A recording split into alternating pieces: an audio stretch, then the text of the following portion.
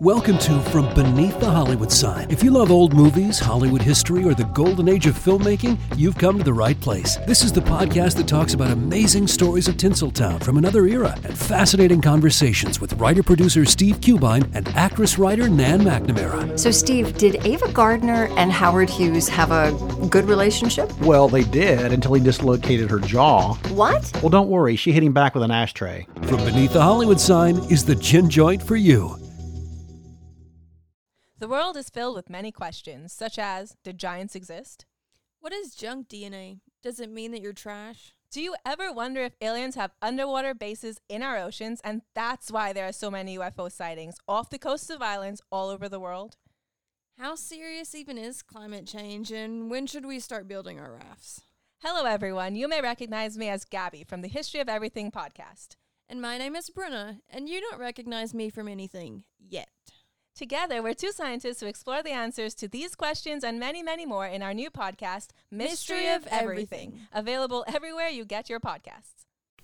On this episode of Most Notorious, the 1859 murder of U.S. Attorney Philip Barton Key II by Congressman Daniel Sickles. Yeah, throughout the confrontation, Key really tries to stop Sickles from killing him. Sickles has come armed with multiple weapons in a trench coat on an unseasonably February day. And it was lucky for him because the guns he brought, he had a number of misfires. He ran out of ammo in one gun. And so he actually has to use multiple weapons to kill Key. And so Key is shot multiple times over the course of a fairly lengthy confrontation, begging for his life, accusing Sickles of murdering him. Key very much understands what's happening to him. He knows he's in a bad situation and, can't get out of it.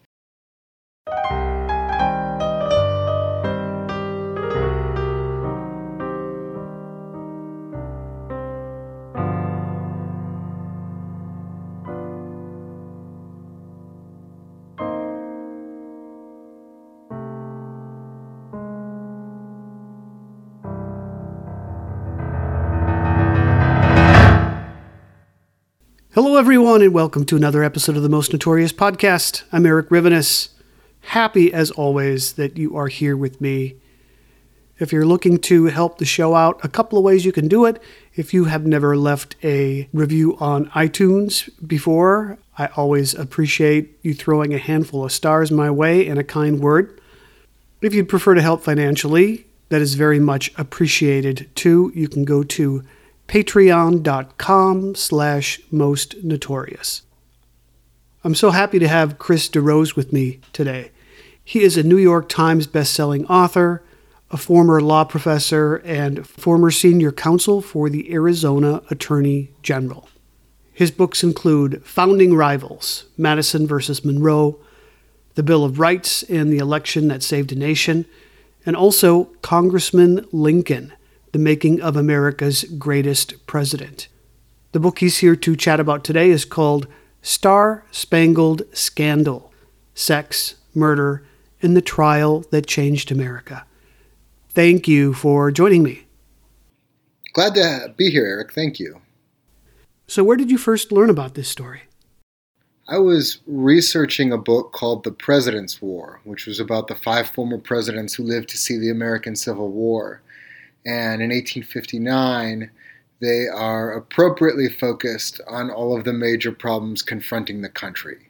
The threat of disunion and civil war, and their letters and diaries take on these grave tones. And then suddenly in February of that year, all they can talk about is the Sickles affair. And so I said, what could possibly distract these figures from the momentous questions facing the country? I said, I have to go check out what the Sickles affair is. And I said, okay, admittedly, that's a very good story. And so it was one of those things that I had thought a lot about in the years since, and decided that it really deserved a book of its own because it's an incredible story in its own right. It's an amazing trial. People in the story too good to make up. And of course, it's a setting for a lot of the people who become very familiar to us in the Civil War and what they were doing in the lead up to that conflict. It's a pretty interesting time in our nation's history, and you paint a pretty atmospheric picture of pre-Civil War Washington, D.C. What would life have been like as a congressman or a congressman's wife in the city at that time? It was quite a glamorous life. They had these big extravagant parties that people would host at their homes, and then afterwards at Willard's Hotel. And so it was really a never-ending party. You know, they would legislate by day and run the country by day, and at night you would just have these grandiose social events. Each one would try to do the other in terms of being elaborate and fun. And so this is what Washington, D.C. was doing as the country was sliding towards civil war. What was the political climate in the city? So you have these increasing tensions. You know, it used to be that people were meeting on friendly terms, Northerners, Southerners, Republicans, and Democrats. And increasingly, you know, when you start off the book, everyone's getting along and showing up at the same parties, and that's starting to disintegrate in early 1859. And so you have a lot of tensions. You had a lot of physical violence in Congress. You know, I described one free-for-all during the vote over Kansas. So really a very, very tense city and a social life that's almost divorced from the political tensions going on in Congress. Would you mind summarizing what the big issue with Kansas was? Not at all. So you've got in 1820, America agreed to the Missouri Compromise. So we're going to have new states above this line are going to be free states. New states below that line will be slave states. And of course, they're trying to bring in states in tandem so that neither side gains an advantage in the Senate or in the House. And so Kansas was above the Missouri Compromise line and therefore should have been a free state.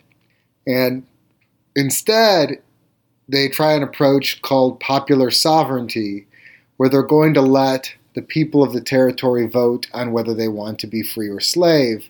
And this, in theory, would have been the same result because it was overwhelmingly populated by people who wanted to live in a free state. They were mostly coming from the North. They were either anti-slavery in their attitudes, or they were working-class white people who didn't want to compete with free labor. And in theory, this would have worked out the same way, but the slave interest tried to hijack the elections. So you had ruffians coming over the border from Missouri, bribing people, threatening people with violence. You have a series of stolen elections in Kansas that has turned it into a slave territory where the vast majority of the people who live there want it to be a free territory. And so you have a lot of tensions in Congress over these flagrantly stolen elections in Kansas, and as a result having a slave territory north of the Missouri Compromise line. And so it's just an incredibly tense fault line running through American society and reflected in its politics at the time. So Dan Sickles and his wife Teresa, can you tell us about their individual backgrounds and how they came to meet each other? Yeah, so Dan Sickles is a restless guy. He set out on the road and worked as a journeyman printer, and really what he wanted to do was go to college, and his parents weren't on board with that idea. Finally, his father caves in if he'll just come back to New York City, and they'll pay for him to go to the University of New York, which is now New York University. And as part of preparation for going to college, you would board with a family that would teach you and prepare you, give you the foundational learning that you would need to succeed at college.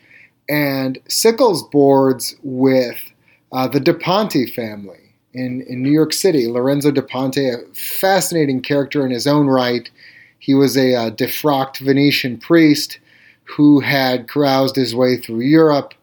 He was the librettist for many of Mozart's most famous operas and came to the United States and started the first opera company in New York City.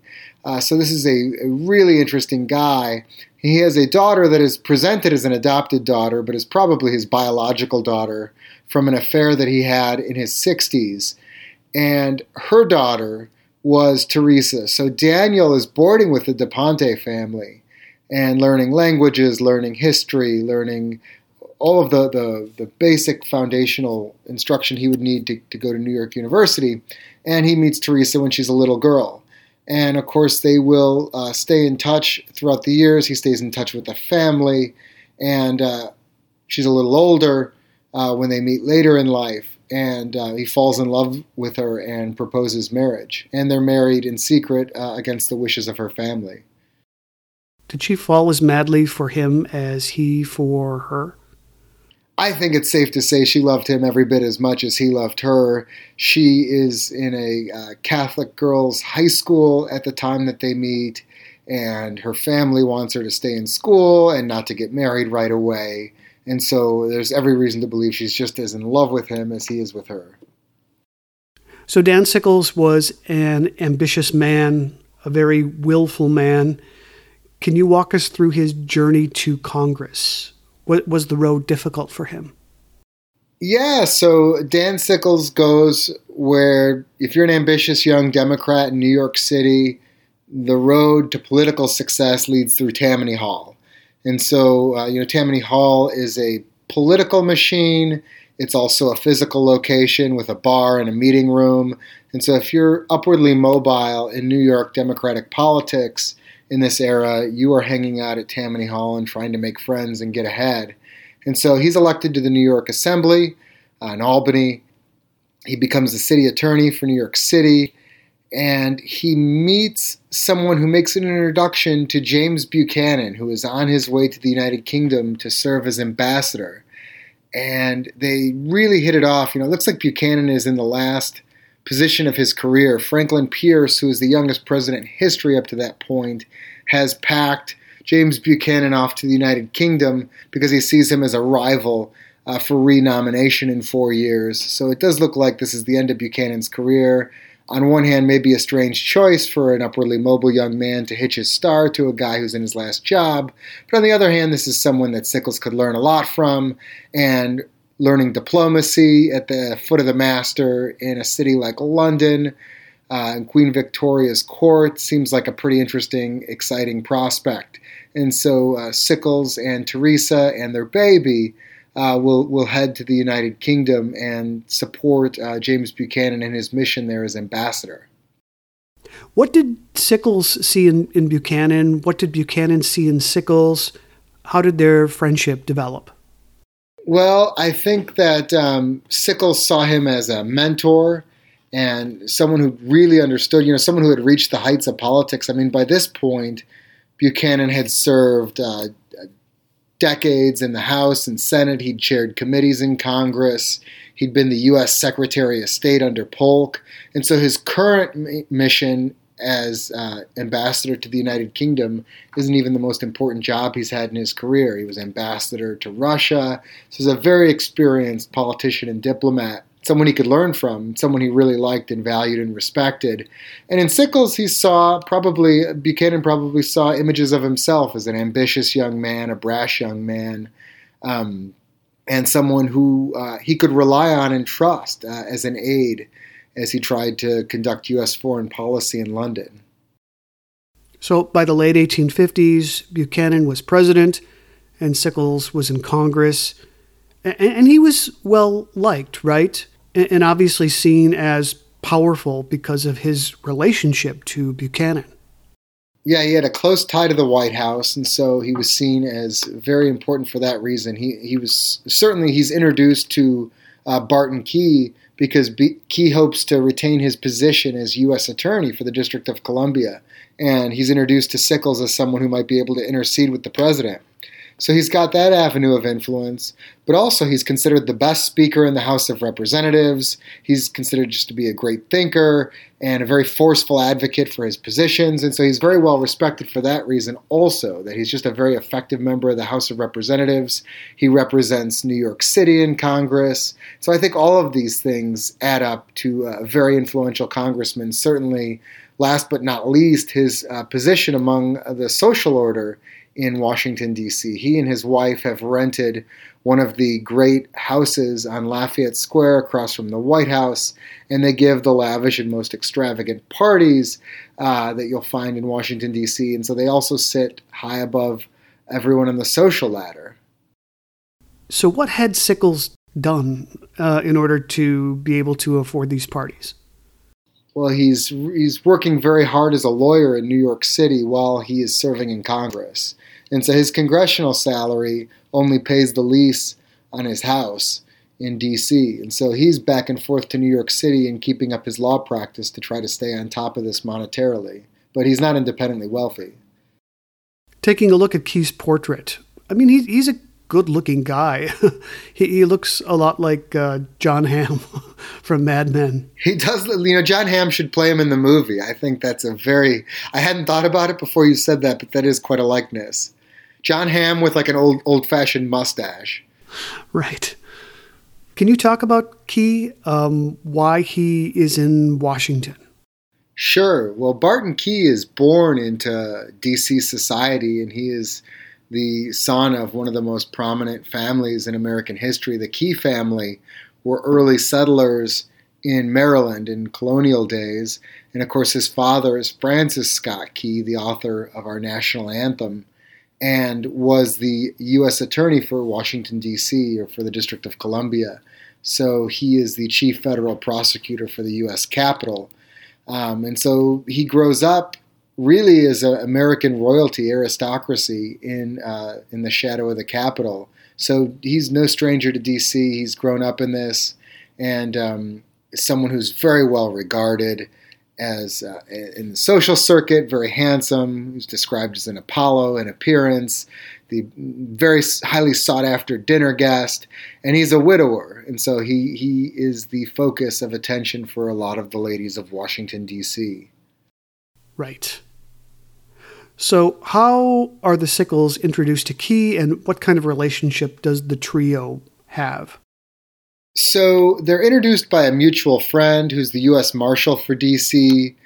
Sickles and Teresa are in D.C. for the inauguration of President Buchanan. They're staying with a friend at first. He introduces them to Key. Key is the U.S. attorney, so theoretically, hey, it's a Democratic administration. I should get to keep my job. But of course, Pierce and Buchanan had been rivals, and Buchanan could have his own person he wants to put in there. And so the mutual friend asks Sickles to intercede on behalf of Key to help him stay as U.S. attorney. And Sickles obliges him. He goes to the president. The president agrees to keep Key in his position. They become very good friends. Sickles is often detained in the House while exciting social affairs are going on in Washington. And so he trusts Key to accompany his wife to parties and balls when he's detained at work. And so they have a very friendly, very close relationship, and Sickles considers him a very good friend. So your book, it opens at about where we are right now in the story. There are some rumors circulating that Daniel Sickles kind of tosses aside. He's not willing to believe idle gossip. But then he gets this letter delivered to him, a mysterious letter. Can you describe the contents for us?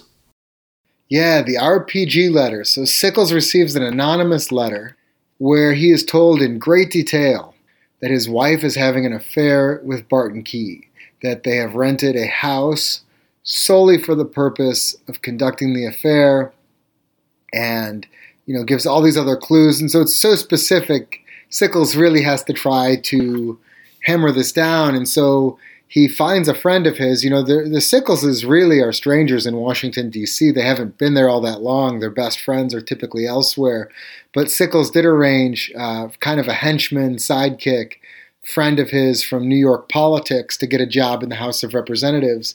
So he calls on this friend, George Wooldridge, and says, hey, this is the letter I've got. We've got to find out if this is real. And so they drive through the neighborhood, this neighborhood north of the Capitol where a lot of the working class of Washington, D.C. live. And they ask questions and conduct interviews. And Wooldridge conducts a stakeout. And he's able to verify that the woman who goes into this house to meet this man on a regular basis is in fact Sickles' wife, Teresa. Do you have your own suspicions on who this RPG might have been? I do. And, I really did launch, I want your listeners to know I launched a serious investigation. And I thought I was close at various times to figuring out who it is. Teresa had a stalker. And it was just a young man who was a New Yorker who was living in D.C. And he fell in love with Teresa. He was stalking her. He's probably the first person to find out about the affair because he's following her around. And he starts gossiping about it. It gets back to Sickles. It gets back to Key. Beekman ends up backing down and actually leaving town as a result of this.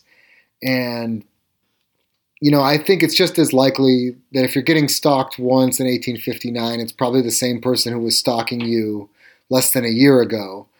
And if you think about, we start with a person's motivation, right? Because if you're warning Sickles about it, well, maybe you're warning him as a friend. But Key, we will later learn, also receives a similar letter the same day warning him that Sickles knows. So really what you're doing is trying to pit these men against each other. Maybe you're hoping that one kills the other, or they both kill each other, or one ends up in prison, and that basically you're trying to eliminate two rival suitors for Teresa. And so, or it was someone who was jealous of Teresa. So these are the only possible motivations for doing something like this. It's so mysterious. So I actually was able to find a letter that Beekman wrote during his service in the Civil War and compared it with a handwriting expert to the RPG letter, and it was not a match. So I still think Beekman is the prime suspect just based on his motivations. Also, the letter writer will strike again during the trial, and the letter sent during the trial has a New York postmark. So we're thinking of someone, okay, this is someone who's following Teresa around. We know that the letter writer is a person who was spotted wrapped up in a shawl watching the house where Key and Teresa are carrying on their affair the last day they ever meet. And that's almost certainly the same person who writes the letter. So Teresa's being stalked, probably the same guy who stalked her. The guy who's pitting these two men against each other is probably someone who's in love with Teresa. This is someone who can send a letter from D.C., but also from New York City. And so even though it's not Beekman's handwriting, I think it's entirely possible that he was using a scribe. And I will tell you one interesting thing I learned from the handwriting expert. Usually when you don't get the answer you want, you sort of ignore, as a historian, at least for me, sometimes you overlook an answer you get that's also interesting. I wanted it to be him. I wanted to prove that it was this guy, and I wanted a match. But one thing I was like, I thought about it. I was like, oh, that's interesting. The letter writer wasn't trying to conceal their handwriting. And so this was either someone who was not a close friend of Sickles and didn't fear detection for that reason, or this was someone who used a scribe and therefore was completely certain that no one would ever figure out it was them. And so I think it's entirely possible that Beekman used a scribe to send these letters and that he is the person who set this all up in motion, all these tragic events, and put them in their course. That's a pretty impressive bit of detective work there. But I didn't succeed. So But going so far as to hire handwriting experts, that's dedication. That's impressive. Yeah, well, I just thought it was the story will never be complete until we know exactly who sent this letter and why. But I do lay all the facts out there for the reader and let them draw their own conclusions about who it might have been. But we can't know for sure. We probably will never know for sure. So what was Teresa Sickles' allure? She was absolutely gorgeous. She was described in newspapers across the country as being one of the most beautiful women in America. In fact, one newspaper article compared her to a beautiful singer. And another newspaper said that comparison only flatters the singer, not Teresa. So she's gorgeous, but she's also brilliant. In another era, in another time, she would have been a very important person in Washington, D.C. in her own right. She's fluent in multiple languages. She's the granddaughter of Mozart's librettist. She knows about classical music. She knows about opera. She understands literature. And so she's conversant in a wide variety of subjects. And in fact, when she was part of the American delegation to the United Kingdom, where, is a role where a woman really could have more of a professional role than she could almost anywhere else in society at the time, right? As a hostess, as someone who's conducting diplomacy on behalf of the United States, cultivating friendships and relationships. She was incredibly successful. This was someone who distinguished herself at Queen Victoria's court, a place that was renowned for its intellectual environment and having all this collection of really important people from around the world. Teresa stood out as being a really, really skilled diplomat. And so, everything that someone could want in a woman, you could find in Teresa. So how does Daniel Sickles confirm that the affair was actually happening? Sure. So Wooldridge conducts this stakeout across the street from the house where Key and Teresa are meeting. Again, we know about this house because of the anonymous letter writer. Wooldridge is able to, so there's no doubt among the people who live in the neighborhood that Key is the man who's showing up in the house, right? Key is showing up regularly. He's meeting a woman there. They recognize him. I think it's a typical situation where Key's an important guy. The working class people of DC are kind of invisible to him. What he doesn't realize is that he's not invisible to them. They know what he looks like, and they know who he is. And the woman who meets him shows up with her head covered.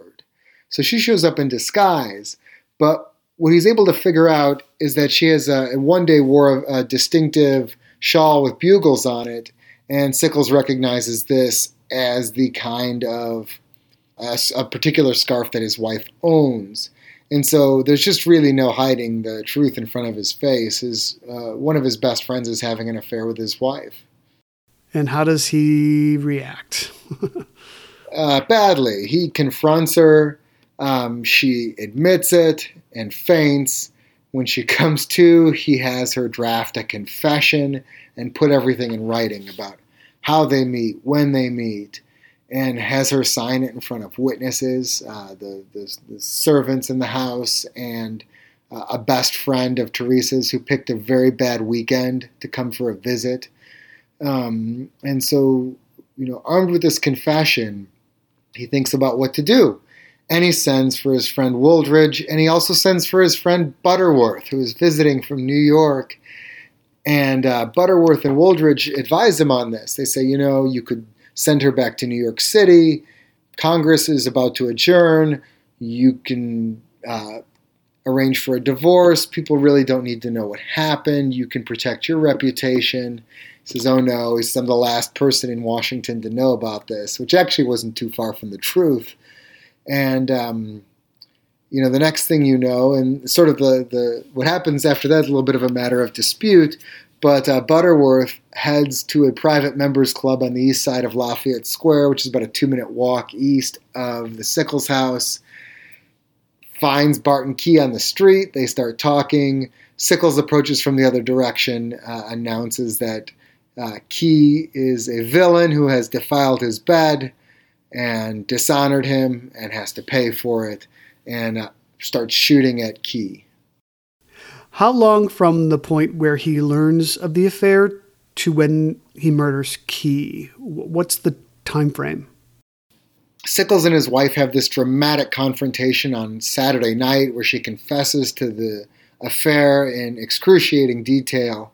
And Sunday morning, Key appears in Lafayette Square waving a handkerchief at the house, which is their prearranged signal for Teresa to meet him at their other house, the one they used to carry on the affair. And so Sickles is losing his mind. He's watched his whole world upended. He's had this dramatic confrontation with his wife.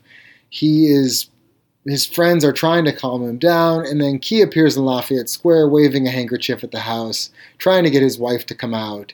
and meet at their secret location, or what they believe to be their secret location, no longer secret.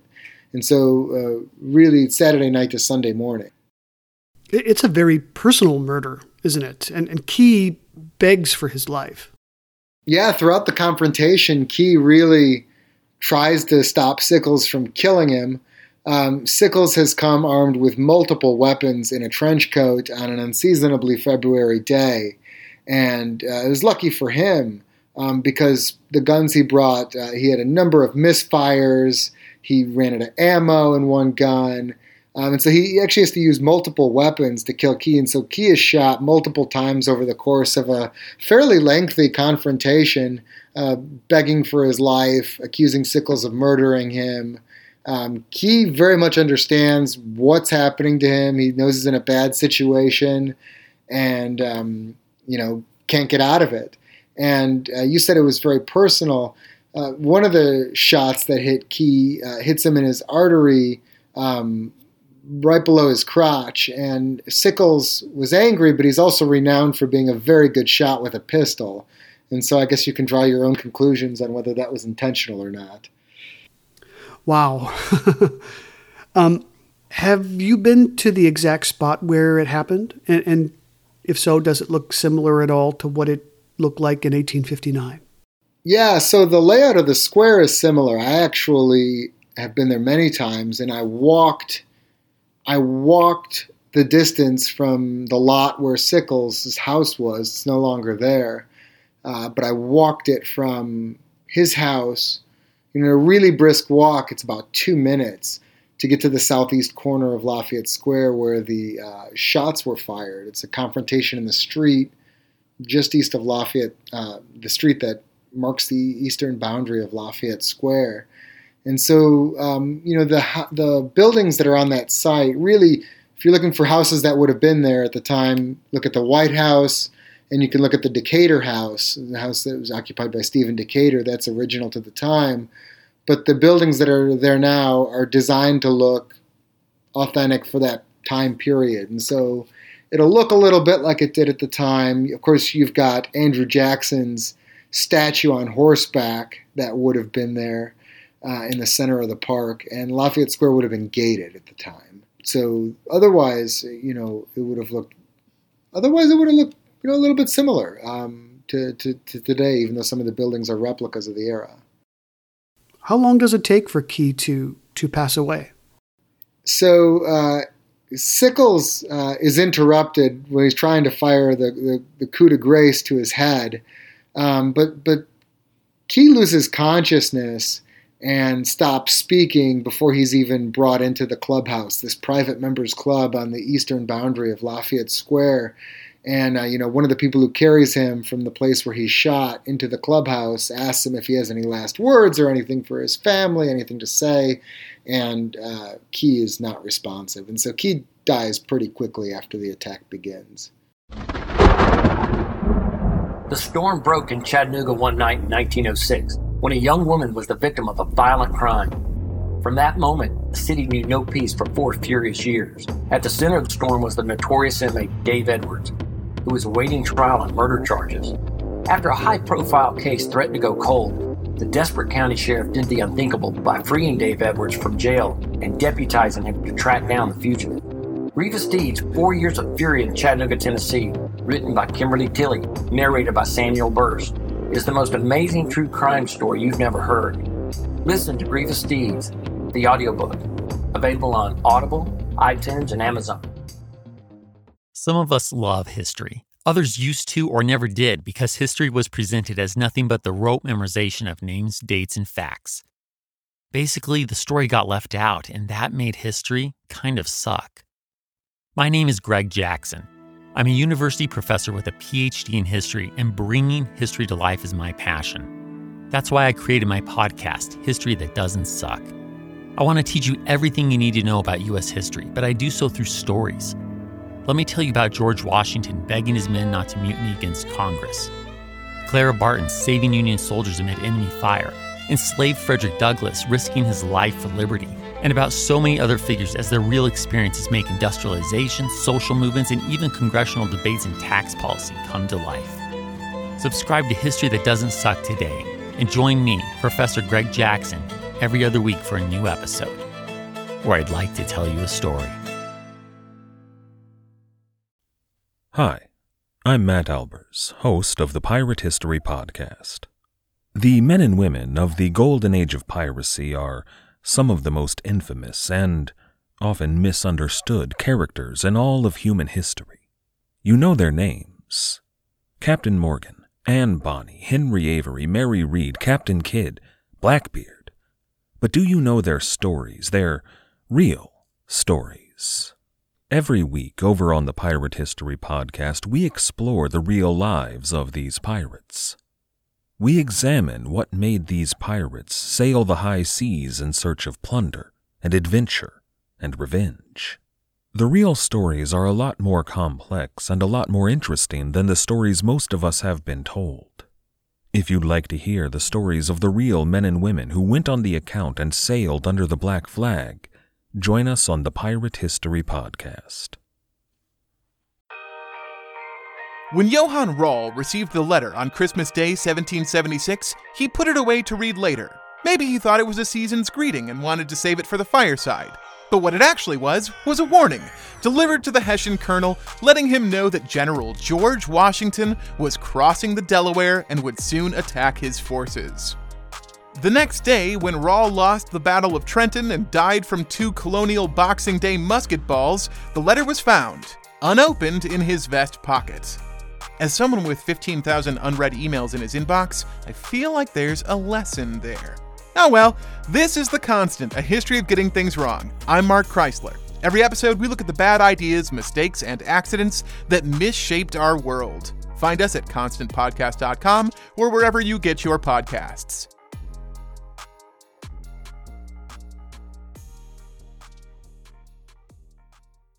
Everybody shush! William Shatner has something to say. Cat and Jethro, box of oddities. What do you do when the woman you love dies? Well, of course you dig her up and you live with her. Aww. The show examines weird things. There are plenty of old photographs from this time period of children out in the streets playing in and among the dead horse carcasses. Oh, I miss those days. Things used to be so much simpler. Cat and Jethro. Then there's the urine wheel, which sounds like a really bad game show. They've done weird things. Cat and Jethro, box of oddities. That is really mysterious. Join Cat and Jethro Gilligan Toth for the strange, the bizarre, the unexpected, as they lift the lid and cautiously peer inside the Box of Oddities. The Webby Award-winning Box of Oddities podcast from Airwave Media. Well, Sickles, of course, is a congressman.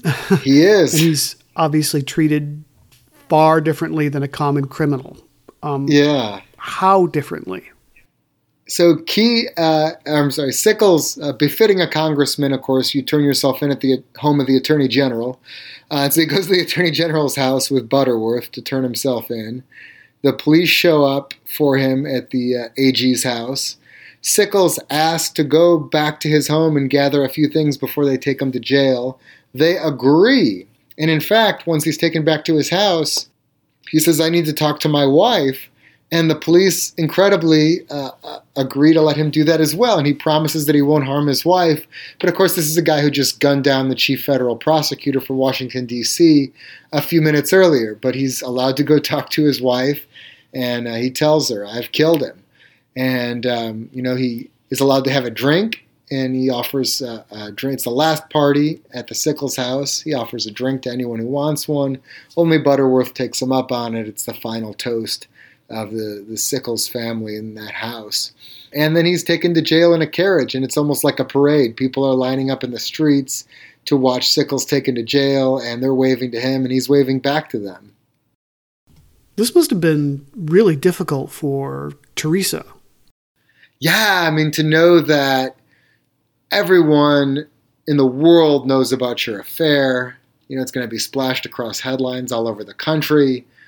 You are in some ways the reason that your lover is dead.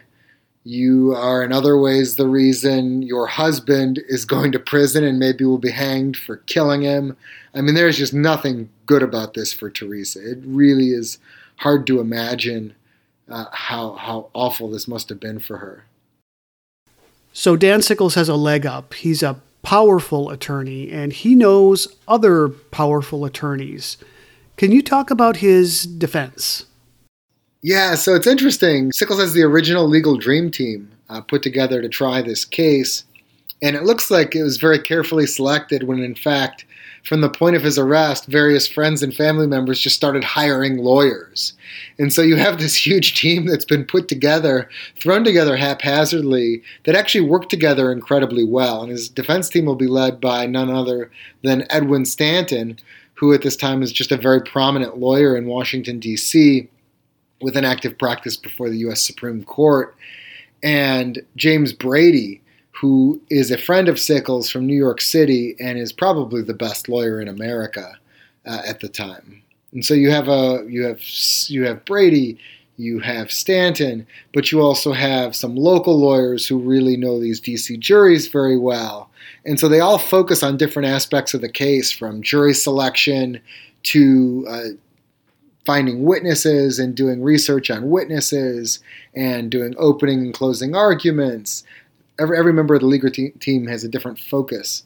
And so it's really impressive to watch these lawyers set aside their egos and work together for a common purpose. How about the prosecutor? Was he competent? Yeah, the prosecutor was very competent. In fact, it was Barton Key that sort of ranged in competence during his tenure as U.S. Attorney. Key is really U.S. Attorney because of his popularity and his political connections, really not because he's a great lawyer. And so he has an understudy by the name of Ould, who typically had to fill in for him when he was sick or on vacation or just not feeling up to a case. And so Ould is appointed as the U.S. Attorney. In fact, Key's family was concerned that Buchanan would appoint a U.S. attorney who would throw the case or not be very good. Obviously, Buchanan and Sickles have such a close, really father-son relationship. And it's interesting. This is really one of the only instances in legal history where the prosecution will be delayed because the defendant killed the guy who would otherwise be prosecuting him. And so Ould was considered the prosecutor, the prosecutor that the family wanted. He really was, for all intents and purposes, the better prosecutor in the U.S. Attorney's Office in D.C. at that point. And so he's considered very good. He's going to be aided by another one of Key's very good friends who's going to join him as co-counsel to try to get justice for his friend Key. Well, there's obviously, for investigators, no question as to who the killer is. No question about that. So what ends up being the defense's strategy? Yeah, so they try a number of things. They never really they allege and never really abandon this kind of spurious self-defense argument that you saw Sickles shooting Key, but you don't know what words passed between them. You know, maybe Key threatened to kill Sickles, and that's why he drew his gun. You know, people are absolutely clear on who shot Key, but, you know, they never really abandoned this self-defense theory. And, of course, one of the guns found at the scene didn't match the bullet that was taken out of Key, so they argue maybe that's Key's gun. After all, gentlemen were typically armed in Washington, D.C. at this point in history, and Key particularly was known to carry a firearm. In fact, it's thought that he was unarmed that day because he had recently changed suits, hoping to meet up with Teresa, and had forgotten his gun in what he'd been wearing earlier. So maybe Sickles was acting in self-defense. But if you don't like that theory, maybe Sickles is just completely justified in killing him for having an affair with his wife. They certainly try to make that argument, which of course has no basis in the law or cases or statutes, but just that this is a complete defense to murder if someone's having an affair with your wife. But if you don't like either of those theories, we got one more for you. Sickles, who put on a trench coat on a warm February day and loaded it up with 3 guns and walked for 2 minutes, was actually temporarily insane at the time he committed the act and therefore can't be legally responsible. So those are the three defenses put forward by Sickles' lawyers. This idea of temporary insanity, I mean, even in the late 1800s, it was still a pretty novel defense. But in the late 1850s, it must have just blown the minds of some people. Yeah, you really could fairly say that this is the first, at least the first well-publicized use of the temporary insanity defense. The insanity defense, you could go back to Hammurabi's code and find different punishments for different mental states. And so it's an old defense that if there was a mental defect that you might be able to escape responsibility for a crime. But the idea that you could be temporarily insane, because, Sickles is quite lucid before the attack, and he spoke with many people immediately after the attack, including the Attorney General and his guests in the House. So there's no question that Sickles is perfectly fine. They're arguing that this very narrow stretch of time immediately leading up to the murder and including the murder was the product of a mental illness. Of course, it really is just a pretense for letting Sickles go if that's what the jury wants to do. So we don't have time to get into all of the intimate details of the trial, but what were some of the more interesting highlights of the trial for you? So it's interesting to watch the greatest lawyers in the country in the same courtroom, both at odds with each other, struggling, one side struggling to save their friend from the gallows, the other trying to hang Sickles for what he did. So you have fascinating testimony from the Sickles, the servants in the Sickles house, if you're a fan of Downton Abbey or shows that feature the servant class living in these houses, watching what goes on, knowing a lot more that goes on than their masters suspect at the time. I really enjoyed the testimony of Teresa's maid about what she saw and what she knew of the affair. So people testifying about what was happening in the Sickles household, unbeknownst to Dan Sickles. You have really interesting and surprisingly modern forensic testimony about the bullets and the autopsy that I found very interesting, and bullet trajectory and what that tells us about Key's position when the shots were fired. So, really, it's a 20-day trial in an era where homicide trials maybe took an afternoon. And so just a really interesting case with a lot of interesting testimony, really laying bare a lot of the gossip and the dark underbelly of Washington, D.C. society on the eve of the Civil War. Okay, a quick pause in this interview because Chris and I paused the interview at this point as well. He asked at this point that I offer a spoiler alert for listeners, on the good chance that many of you will want to read the book and will want to be surprised on your own. That seemed to be more than a reasonable request, and I was happy to oblige. So stop now if you plan to buy the book and you don't want the ending spoiled. So what was the verdict in the trial? Sickles found not guilty. So this is unfortunately an example of how crime sometimes pays. Sickles comes out of this, at least at first, as a pretty heroic character to many. Yeah, I think he really, for millions of Americans, he was this heroic figure. Even like our great trials and our great scandals today, you had family members split over who they sided with, Key or Sickles, or maybe you hated both of them and liked Teresa, or maybe you felt bad for both Key and Sickles and hated Teresa.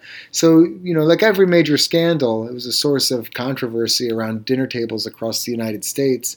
But for millions of Americans, Sickles was a heroic figure who had vindicated the honor of his family and had eliminated a threat to his family and sent a message to scoundrels throughout the United States to respect the union of marriage.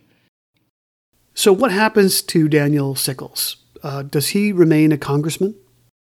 So Sickles still has some time left in his term in Congress. Sickles had recently been reelected shortly before the murder. And so he's got some time to serve out in Congress, some calls for resignation. He's not interested in that.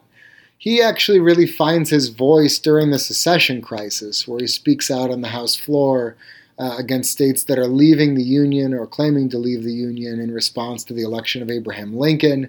When the war breaks out, Sickles goes back to New York and he finds his purpose in life. He raises thousands of men.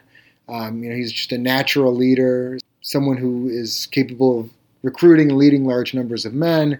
And so he becomes one of the highest ranking generals in the Union Army from the beginning of the Civil War. And his higher-ups have supreme confidence in him. Does he live up to their confidence? It is one of the most hotly debated subjects in American military history, with some really good arguments on both sides. I will tell you, there's a book written about Sickles and particularly his actions at Gettysburg, and it's called A Caspian Sea of Ink, in reference to the number of letters and articles and essays that were written guessing and second-guessing Sickles' decision on the second day of Gettysburg. And so it's certainly not something we're going to resolve on this podcast, something you couldn't resolve with 100 podcasts, because people are genuinely split about it. But that was Dan Sickles, right? That's the most Daniel Sickles things that ever happened. He's done something provocative, he's done something unexpected, he's done something that he was told not to do, and people are divided on the subject. So Teresa, what happens to her, and what happens to their marriage?